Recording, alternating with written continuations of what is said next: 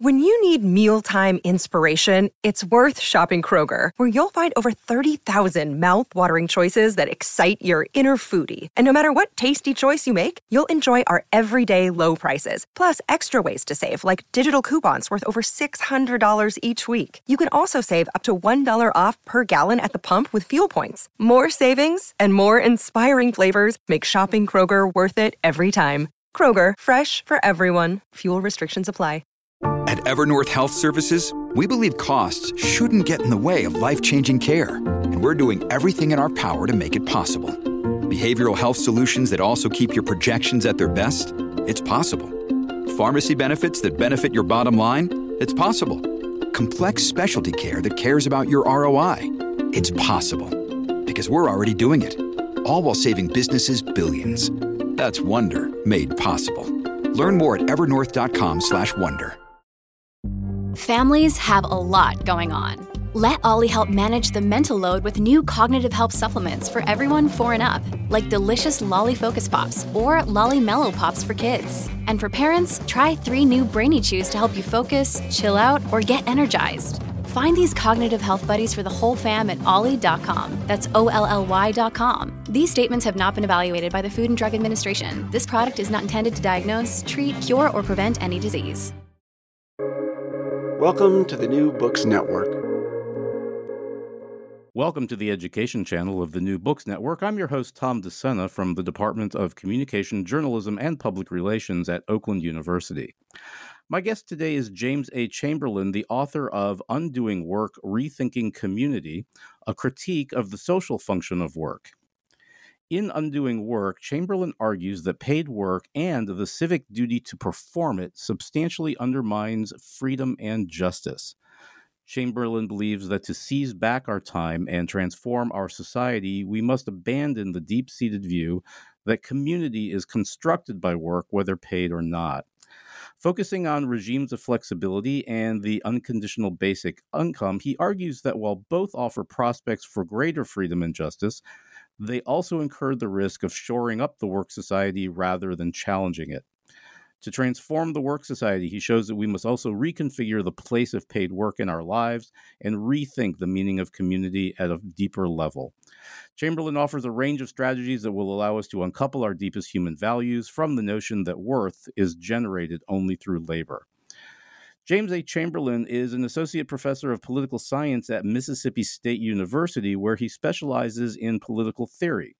Chamberlain engages with both the continental and analytic traditions of political philosophy, as well as relevant work in the social sciences and humanities. Building on the work we will discuss today, his current and recent research focuses on migration and borders. James Chamberlain, welcome to the New Books Network. Hello, thank you for having me. So I'd like to start today by asking you, what got you started on this project? That is, what is your interest in the idea of, and I love the phrase, undoing work? Well, the idea of undoing work came later, I have to say that from the beginning. The idea of work as something that I could possibly study, I think, dated back to a graduate course that I took fairly early on in my PhD studies, and in particular, we were reading the work of different critical theorists who were, in particular, thinkers like Iris Marion Young, Axel Honneth, I think Nancy Fraser as well at that time. And they were all looking at this issue of recognition and redistribution. And they just had some really fascinating kind of sociologically informed but critical takes on work and employment. And it was something that I think I had never in my academic studies up to that point really been able to explore. But at the same time, it was something that I was, I think in my personal life really fascinated by for a long time. So, as many people watching our parents in their professions and in their field of work and changing, as circumstances change, growing up in Britain, where there's quite a strong awareness of class and the way work kind of plays into that. It was just something that was always there in the background and interesting to me. So I think when I had the opportunity to actually read some of these very inspirational, for me at least, studies in political theory, I saw there was this opening, an opportunity to delve into it further. Of course, as well, this is sort of after the 2008 financial collapse, and so there's a lot more attention at that time, I think, than had been for the few years before, at least for the decades before, on these questions that traditionally are sort of centered around the economy, like work. But a sort of growing interest in the political, the philosophical, the cultural aspects of that as well. So it sort of wasn't only seen as an economic issue at that time, I think. And I was able to, I suppose, in a sense, sort of ride the wave of that movement that was developing at that time. It's interesting, isn't it? I don't know if you find this, but I'm teaching a course in social movements right now, and while most of the students are reasonably familiar with social movements around civil rights and feminism, they seem almost I'm trying to think of the right word to say, just almost without any background in challenges to work and labor. Like the labor movement almost doesn't factor into their thinking at all. No, I think that's true. I mean, I haven't studied the school curriculums on those issues to know for sure, but my sense in what I've read is that the labor movement historically has been somewhat marginalized from secondary education compared with the civil rights movement, and obviously both are extremely important to the history of this country and around the world as well. In some ways, I think it's perhaps easier to present a fairly sanitized version of the civil rights movement that, in a sense, sees it as something in the past that sort of delivered the United States from a bad history and brings us to a sort of reconciled state of justice and equality now. And so it's possible to study that in a way that, or to present that in a way that perhaps doesn't challenge the status quo that much. Whereas I think the labor movement, if you start delving into that, I think perhaps there are political interests in sort of suppressing the understanding of the history of that. Yeah, and I think even on a more fundamental level, and I think this is one of the things I appreciate about your work, is that we don't want to think too hard about work generally. It concerns us at all times, but sort of looking at it as a social structure is something that it's almost like we prefer to ignore. Yeah, that's interesting. I hadn't really thought about it like that, I suppose. But when I think about it and I talk to people, I think and this shows how really deeply ingrained the ideology of work is. But the idea that work is inevitable, that we just have to do it, that we have to sort of grin and bear it. That would suggest that then why think about it, right? I mean, we don't want to think about it because it's something we have to do, or it's something we assume we have to do. Yeah, I think that's right. And again, so this leads us to, I think, the first chapter of your book where you sketch out the ideology of work. I'm especially interested here in what you describe as the 4 ways that the work ethic constrains the freedom of individuals to make choices regarding the conduct of their lives. Could you walk us through, if not all 4, at least some of those different ways that the work ethic constrains us? Yeah, so I mean, I think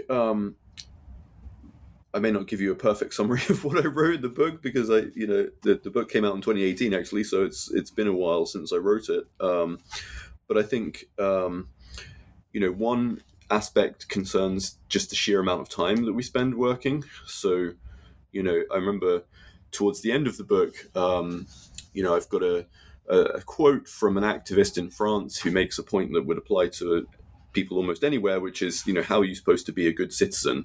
How are you supposed to be involved in, the community outside of your paid employment if you're working, 40, 50, 60, 70 hours a week?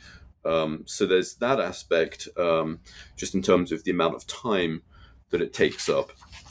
There's also, I think, the fact that obviously we don't really have a choice, most of us, about whether we engage in paid work. And so on that sort of fundamental level, we're structurally constrained to engage in labor. And obviously a lot of what we hope as individuals, and a lot of what young people are aspiring to, is less unattractive or more attractive forms of labor, right? And we do obviously have a choice about who we sell our labor to, but the fact of having to have a job is pretty unavoidable within our current work society.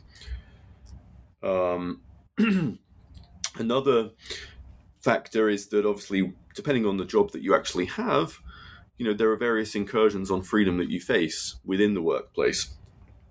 So it could be restrictions on forming a union. It could be retaliations that are taken against you if you are trying to organize a union. It could be things like restrictions on taking bathroom breaks. So there are all kinds of incursions on freedom within the actual experience of work. So I think that may be three of the four. I'm just trying to if there's a fourth one. I think that gives us pretty good sense of what's going on here. And again, the idea, I think, especially of the incursions that work makes on our personal lives, has a great deal of resonance today as well.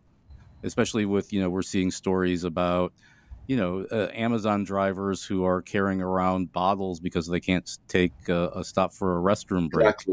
Exactly. Yeah.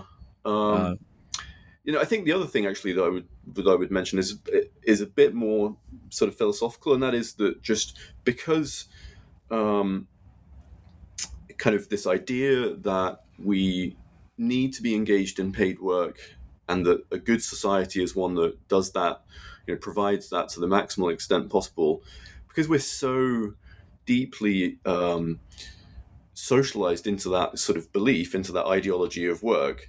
There's a form of freedom that we lose, which is the ability to try and actually imagine alternatives. So it's almost like, our intellectual freedom is diminished as a result of the ideology of work. It sort of closes down more creative ways of thinking about social life, right? Collective existence, basically. Yeah, so, and that kind of takes us to the discussion of the next chapter, where you go on to describe what you label the work society. What do we mean by this phrase, and how does it play into the larger argument that you make about the role of work in the lives of workers? So the basic idea of the work society, and it's not one that it's not a term that I've coined. There are others that use this as well that I build on, and then subsequent to this book as well.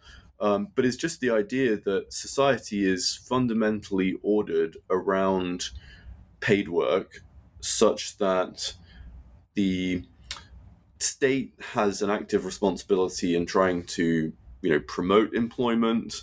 Whether it actually succeeds in full employment is obviously a different matter, and whether that's a good thing or not, we can talk about. But the idea that, generally employment is the norm, and that other, ways of spending your time, especially if you're of working age, are perversions of that, basically, right? That they're deviations from that. So obviously we make certain limited exceptions for people, although even they, I think, suffer from this. So, for example, disabled people, severely disabled people who cannot find paid employment, on the one hand, they're somewhat exempted from this expectation, I think, and there's varying degrees of social support given to them, depending on which country you're talking about in terms of its welfare provisions. But on the other hand, the very fact that we organize society so much around paid work, meaning that so many of our opportunities to engage in social cooperation and receive social esteem for our activities, because of that, of course, if you're unable to work for whatever reason, then you miss out on all of that as well. So even if the expectation isn't so much placed on you as an individual to do work because of your personal circumstances, because work is so organized, because society, is so organized around work, kind of the opportunities that you would have to develop your capabilities, to engage in meaningful activities, are fairly limited. And it's interesting, even in addition to that, and you make this point, I think, is there's a sort of psychological investment in your identity through work. I'm getting dangerously close to retirement age, and have been contemplating, right, what happens to me after I stop calling myself professor. And I, I have to tell you that the idea, and I think this is kind of where the ideology seeps into the bones a little bit, is almost deeply frightening. Yeah, yeah. No, I mean, I think one of the things that got me thinking about this, and I think that I mentioned in the first chapter of the book, is this idea of you meet someone and you tell them your name, and then one of the first things invariably that comes up, although this is somewhat culturally specific, but I think in certainly sort of Northern European, Western European, American context, North American context, one of the first things that comes up is, what do you do? Meaning, what is your job? Right. So it just is a fundamental part of so many people's identities. And then, of course, not only do we get used to identifying with this or that job, but if you get to retirement, the question is not only what do you call yourself, but also what are you going to do? Right. And if you've spent your sort of the years after you finish education and up to your 60s, 70s, working 40, 50, 60, 70 hours a week, the likelihood is you actually haven't had a lot of time to develop other interests, to, develop other skills and things like that. And so for some people that can be, retirement can be this great opportunity to kind of rediscover, reconnect these things, these passions that you may have had to put on the back burner. But for other people, it's almost like a form of death, right? Because it's like they don't have anything to do. Yeah, I really, and I think I don't remember what chapter you talk about this, but you sort of offer an offhand list of activities that work gets in the way of pursuing, and one of the ones that you mentioned is riding a bike. And honestly, when I think about retirement, that's the only image that comes into my head. It is of me riding a bike down some place in northern Michigan where I'm talking to you from. Right.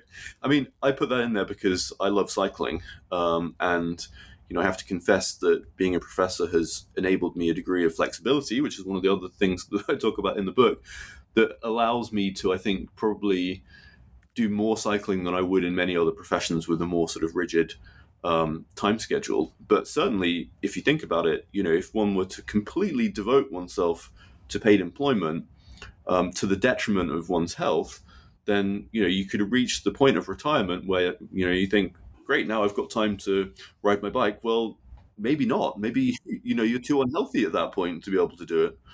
Yeah, and I think that happens to folks. And so let's talk about flexibility. One of the hallmarks of contemporary labor is that it has become increasingly flexible. Indeed, we could almost say that it has become precariously flexible. And in the third chapter, you tackle this idea of flexibility. And I must say, you do it in a more balanced and nuanced way than I've often seen done.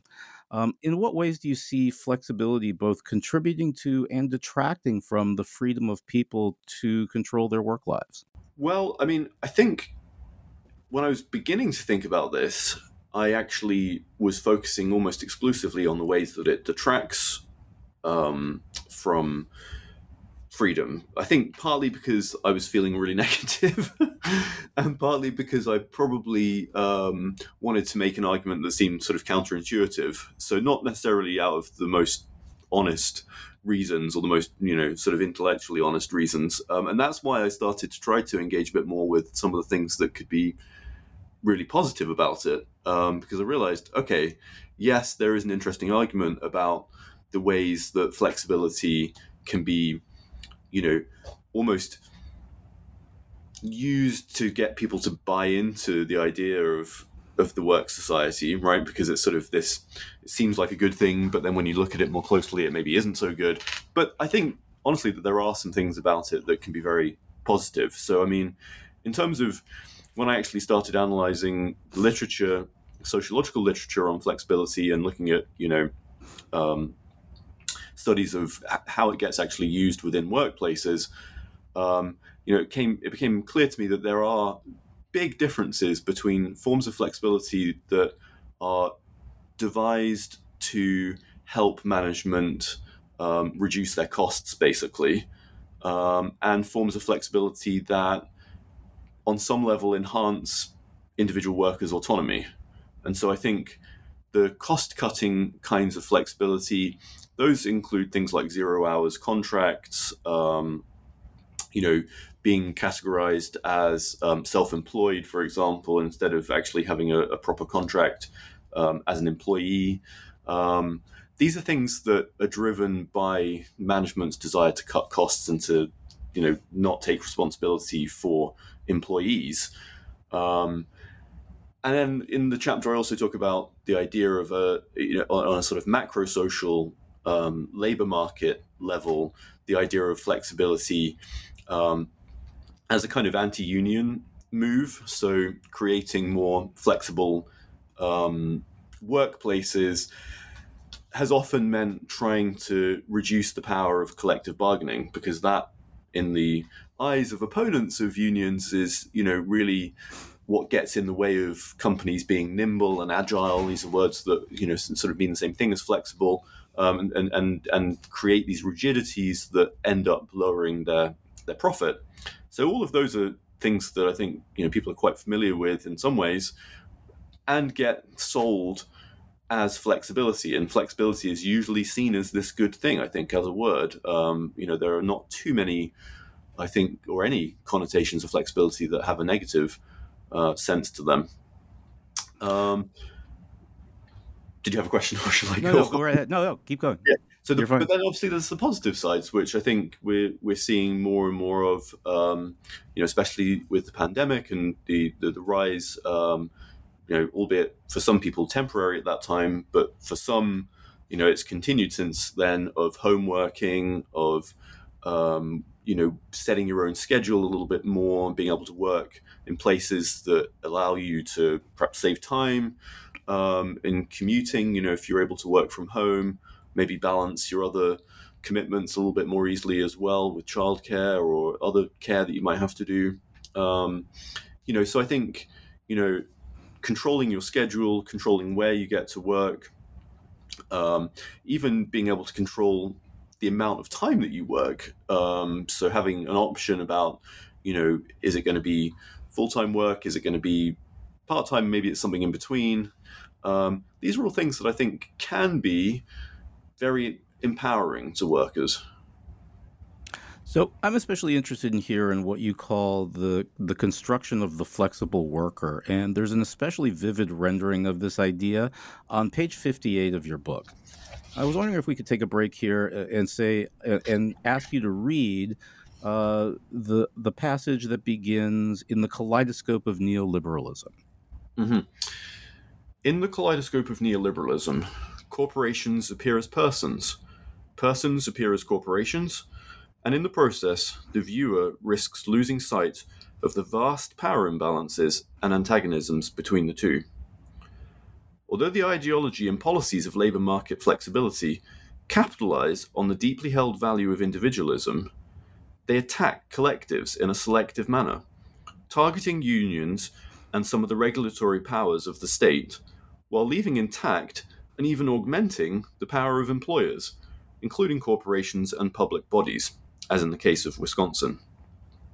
In such an environment, individuals may be quote-unquote liberated from unions in the state, but they are arguably more vulnerable than ever to the vicissitudes of capital and the market, given their diminished collective protections and voice.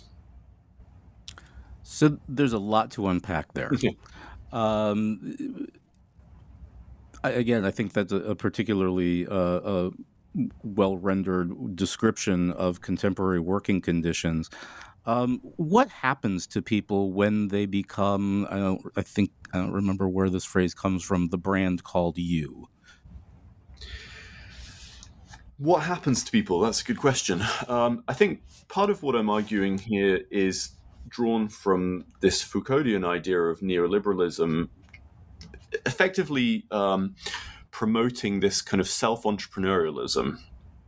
And so, we see ourselves as our own or entrepreneurs of ourselves, meaning that we see ourselves as having a kind of capital, human capital, as it's often called, that we're trying to maximize. And I think, this starts pretty early, actually, because of the fact that students very often have to take out debt or take out loans to fund higher education. And because higher education itself, I think, is very often sold as, essentially job training, I think a lot of the time students are thinking about how to boost their employability. What are they going to do after they graduate so that they can pay off the debt they've had to take out to fund their studies? And so they're thinking about, all these things like internships and, building their CVs. So they're already kind of thinking about themselves as this kind of commodity that they're going to have to sell at some point. So I think that happens to us.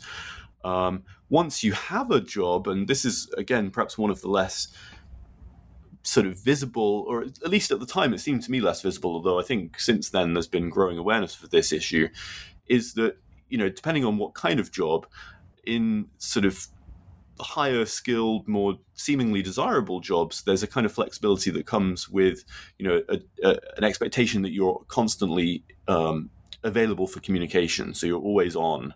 You've got your smartphone with you. You're expected to reply to emails at all times, right? And I know that in Europe, there's been a pushback against that to sort of limit the expectation from employers that their employees do respond outside of particular hours, because in some companies, you're expected to reply within hours to a message, no matter when it's sent.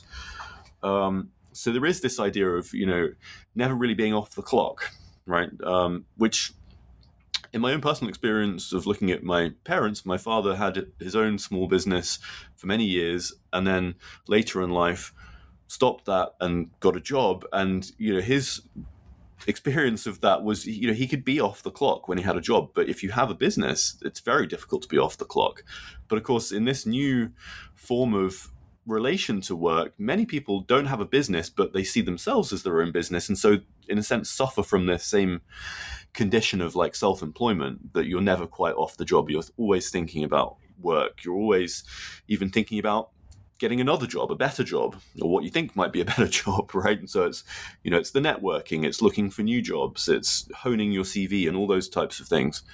Even reading self-help manuals to try and improve your employability. That's just another way, in fact, then, that if not your actual paid job, then at least the idea of work encroaches more and more into your life. Yeah, and again, this passage also highlights the real damage that way of thinking does to imagining collective responses to some of these problems.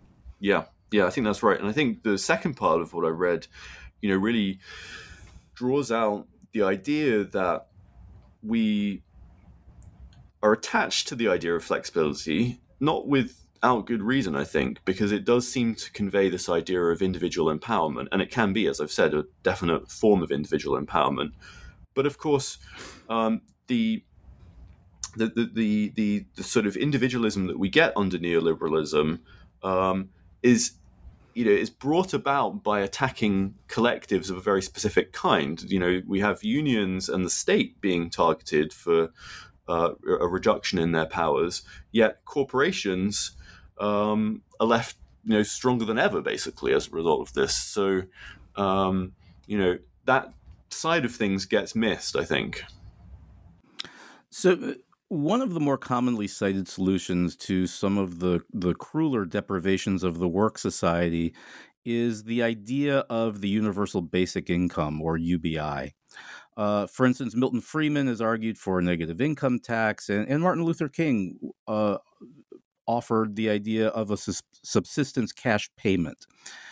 In the chapter of your book, you analyze some of the arguments for UBI and suggest, and correct me if I'm not understanding this correctly, that while the UBI may alleviate some of the more dire consequences of the maldistribution of work, that if it is not structured correctly, it will fail as a way to challenge the ideology of work. Yeah, that's exactly the argument. I mean, I think the danger that I see, well, there are at least two dangers of it. One is that the level of basic income is set such that it really doesn't alleviate the need for people to engage in paid work at all. And in fact, there's some arguments around the way that this could even be used basically as a way to for corporations to avoid having to increase wages, right? So it's almost like the state is subsidizing these corporations paying low wages.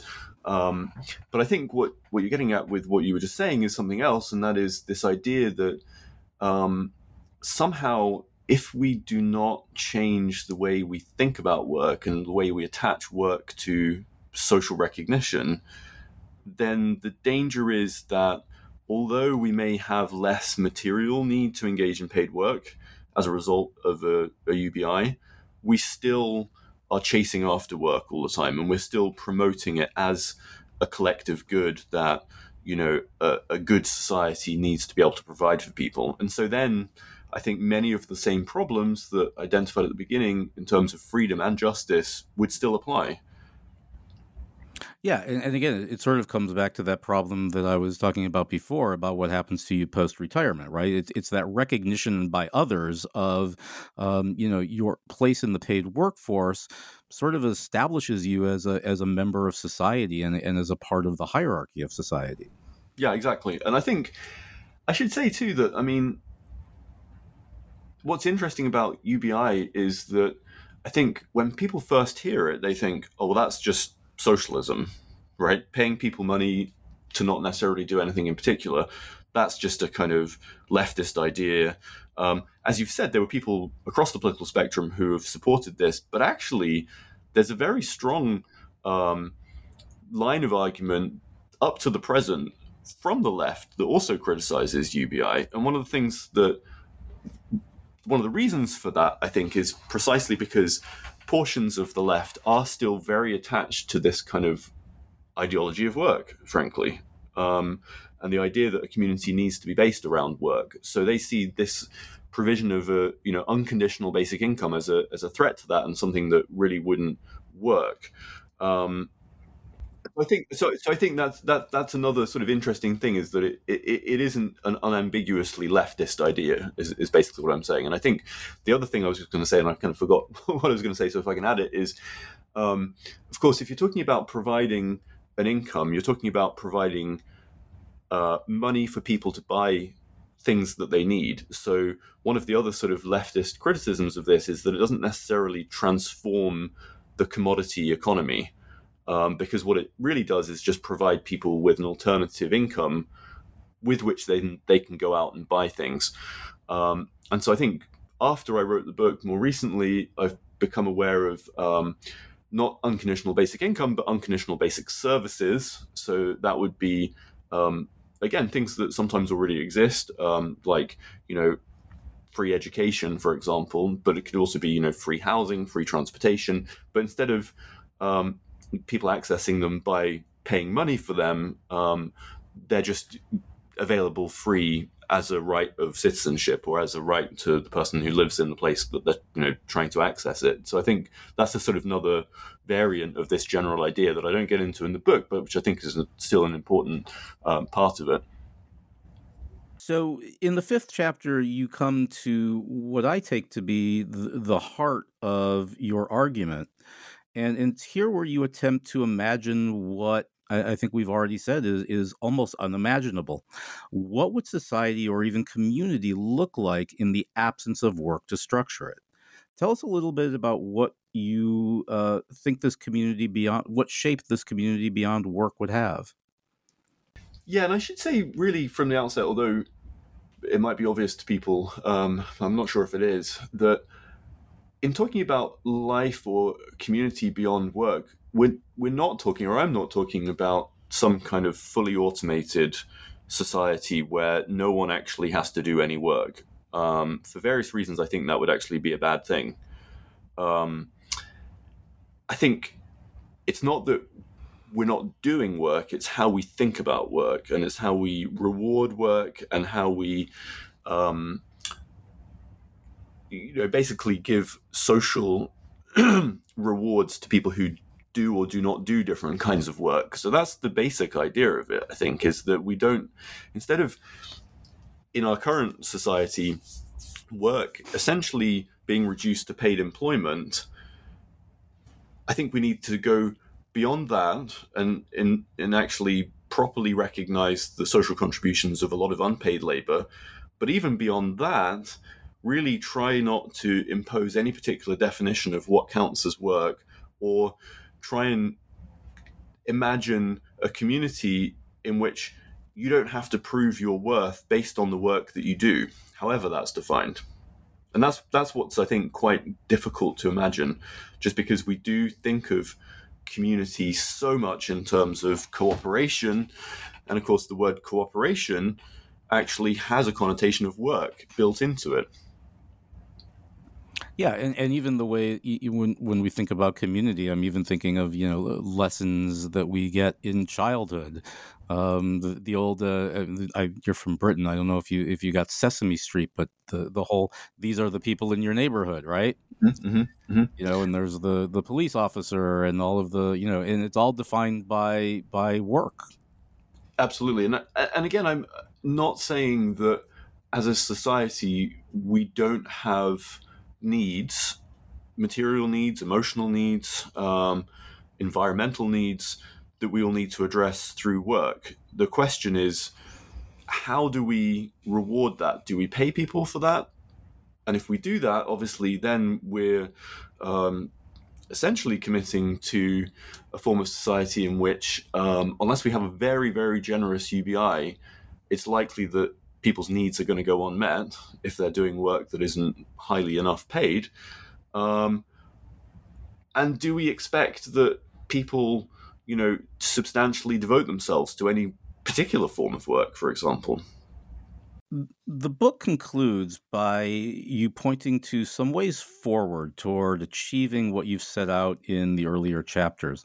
So how do we get to the post-work community, or perhaps more to the point, achieve a post-work future? I think it's very hard. Obviously, given how deep-seated it is within individual and collective mindsets, and just in terms of also social structures. I mean, one of the things that I've been thinking about more recently is, and I mentioned this in the book a little bit, is the connections between capitalism and the work society. And I think to some extent contemporary capitalism feeds on the work society. So if we're trying to go beyond it, I think we're going to have to reckon directly with capitalism. And that, again, I think is becoming more and more, or perhaps it has become more and more possible conceptually since 2008, I would say, since the COVID pandemic even, I think. But it's a major task. So I think, that addressing capitalism is a pressing issue here. But I think, again, I don't write about this too much in the book, but, it's not just capitalist societies that are work societies. It's many other alternative economies, the socialist, state socialist regimes, these were also work societies. And so I think the way that we imagine alternatives to capitalism as well needs to break out of that mold. So, James Chamberlain, thanks again for taking the time to talk today, and really for this provocative contribution to, and again, I think this whole idea of thinking about work is one of the most crucial problems facing us today. And at the risk of asking for more work, I'd like to ask, what are you working on next? I'd love to. Well, from around the time that this came out to the present, I've actually been working on another book, which I'm hoping to finish very soon, titled Living Through Capitalism. And the title of it, I think, reflects the fact that although I started it before the pandemic, I was, in the middle of it, or perhaps looking back, not the middle of it now, in 2020. And starting to really think about the ways in which capitalism uses and abuses life, and thinking about sort of the interdependencies between the environmental crisis that capitalism is driving, health crises that, again, capitalism is inflicting on people, and also sort of the effects of living in capitalism on our opportunities to living a good life in a more sort of ethical sense. So that's a lot of what I've been doing. And what's interesting to me about coming back to preparing for this conversation today is that I actually end the book with some questions that this current book actually almost directly takes up. And so I talk about sort of exploring the connections in the conclusion to this book that we've been talking about. I talk about exploring the connections between the work society and the environmental crisis. And actually, that I think is a major aspect here. In my current book project, I'm talking about the work society and also productivism, this idea that societies need to be producing, we need to be growing economically, right? And I think that has an incredibly negative environmental impact. And on top of that, we're looking at, I think many ways that being committed, whether individually you actually support it or not, but spending a lot of your time working has these negative environmental impacts, whether it's because of the things that you make that often are frankly superfluous to a good life, whether it's through the way that you get to work, whether it's through, the fact that you're so busy working that you have to buy things that are convenient that then probably, are environmentally harmful. All of those things, I think that the influence of work kind of gets in the way of a more ecologically sustainable way of life. And you make this point that really we're not necessarily even talking about, when you make that observation, we're not really even talking about something that's necessarily anti-capitalist, but it's that sort of idea of productivism that really cuts across both capitalism and socialist ways of organizing economies. Yeah, and so this is where there's a sort of growing interest in degrowth, and even in degrowth communism, which I've been particularly interested in. And then there's the work of a Japanese philosopher, I forget his first name, but Sato is his last name, and he's done some really fascinating work on Marx, showing how as Marx's life progressed and as his interests kind of matured, he actually, in Sato's interpretation, moves towards advocating a kind of degrowth communism, which is so much against the sort of orthodoxy of Marxism that really, at least throughout the 20th century, saw the way to overcome capitalism as, just embracing the development of productive forces. And that is something that, in his account at least, Marx saw the problems with in his later work. But certainly we don't need, the late Marx to tell us that there are problems with trying to do that now as well, as we're, witnessing day to day the effects of the climate crisis. Yeah, it's hard to miss. And although it's still interesting that we can go back to Marx and find those observations. Mm-hmm. Mm-hmm. Yeah. So I'm really thinking about, I have a concept of communities of life, and what it would look like to establish these kind of communities of life as multi-species communities. But of course, in that also, these are not work societies, right? And I think that's another interesting aspect to this, that in work societies we value people who work, who earn money, but of course animals don't earn money, right? They're exploited in very terrible ways. They don't earn money, and because of that way that we value things, their worth sort of falls out of the equation as well. Well, I will look forward to seeing that once it becomes available. I hope that you will share it with us here at the New Books Network. I'd love to, yeah. Once again, thank you for your time today. I know this is a busy time of year for all of us in academia. It's been a real pleasure to talk to you. Same here. Thank you so much. Once again, my guest today has been James A. Chamberlain, the author of Undoing Work, Rethinking Community, a critique of the social function of work, from ILR Press, an imprint of Cornell University Press. My name is Tom DeSena, and you are listening to the New Books Network.